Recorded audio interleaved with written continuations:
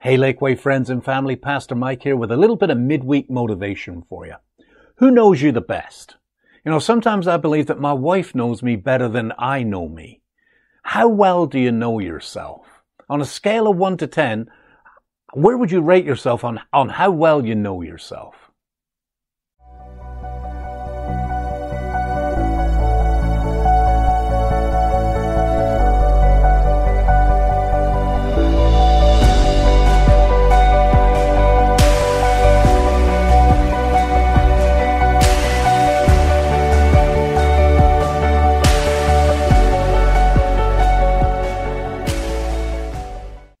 Most people have an intrinsic desire to be known, to have someone in our lives who gets us and they accept us, someone who understands what we think, what we feel, and why we think and feel that way.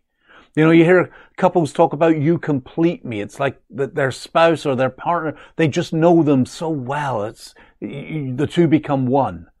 And then there's the flip side of this. There's those areas of our deepest yuckiness that we don't want anyone to know. And there's that fear that if people could see deep inside that darkness, if they really knew me, maybe they wouldn't be so accepting of me. Maybe they wouldn't like me. There's a lot to this knowing and being known. The Bible tells us that no one knows us better than the Lord.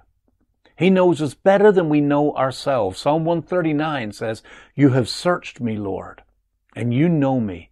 You know when I sit, you know when I rise. You perceive my thoughts from afar. You discern my going out and my lying down. You are familiar with all my ways. Before a word is on my tongue, you, Lord, know it completely." There's something deeply reassuring and yet deeply disturbing about that all at the same time. The psalmist continues on further down in the psalm. It's David. And he says, "How precious to me are your thoughts, God.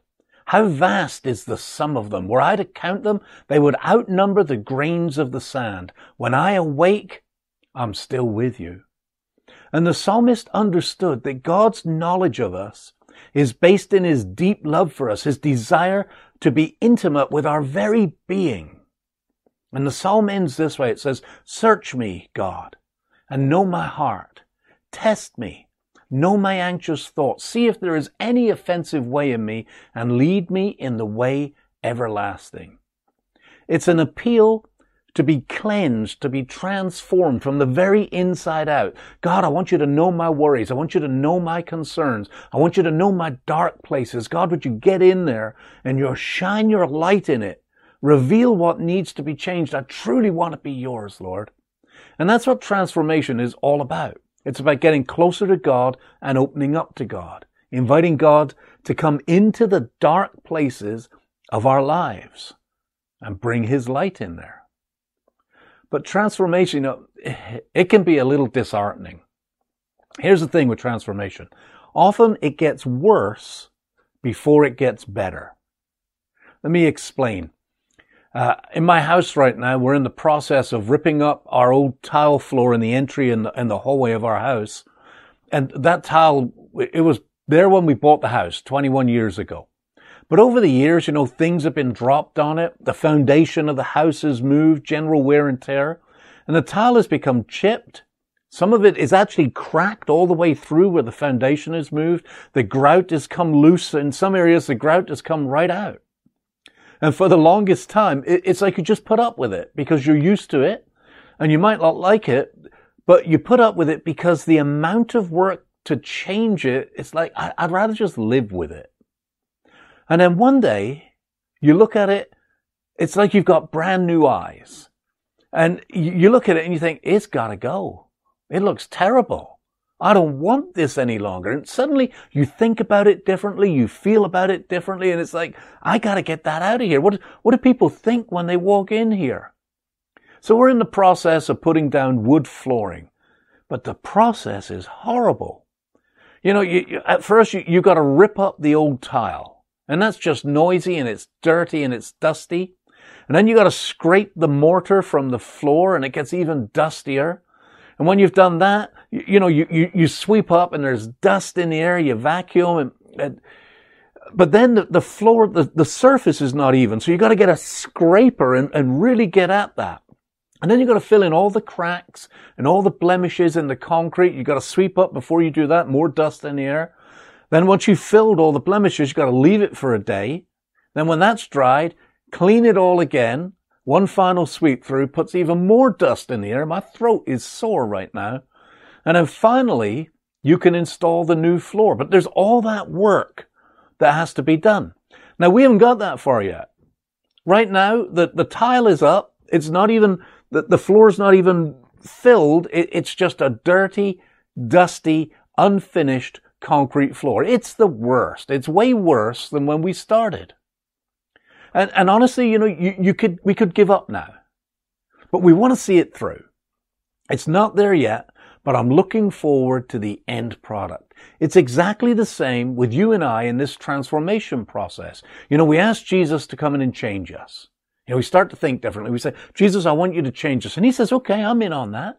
And he begins working on us and he's showing us those old habits, those old thoughts, those old attitudes, those things that need to be changed. And we're kind of gung-ho and we want the change. And like I say, we've come to that point where we feel differently. I don't want to live that way any longer. It's not acceptable to me. But then comes the hard work of change. And it's dirty and it's ugly and it's hard. And you get to a point where it seems it was better the way it was than the way it is now. And here's the strange thing, you're right. Just like my floor was better the way it was than it is now. But it's not finished yet. And neither of you. And that's the thing with this transformation. It gets worse before it gets better. But it does get better. Don't give up and don't give in. Stay at whatever it is that Jesus is telling you to do or not to do. Stay close to your Christian brothers and sisters. They're in the same battle as you are. Stay in the Word. Stay in your group. Stay in prayer. Keep on with your devotions. And remember, Christ is working in you, giving you the desire and the power to do what pleases Him. And hold on to verses like this one. I wore this shirt today. It's got Isaiah 40:31 on it. Isaiah 40:31. Here's the eagle. Same friend that gave me this gave me this. And it says, but those who hope in the Lord will renew their strength. They'll get stronger again. They will soar on wings like eagles. They will run and not grow weary. They will walk and not be faint. Stick with Jesus. Stick with the work that Jesus is doing. It might be worse now than when you started, but it will get better. You're not done yet. Don't give up. The best is yet to come. Hey, join me in this simple prayer from the Psalm. Search me, God, and know my heart. Test me and know my anxious thoughts. See if there is any offensive way in me and lead me in the way everlasting. Come into my life, Lord, and shine your light in the darkness and strengthen me for the journey.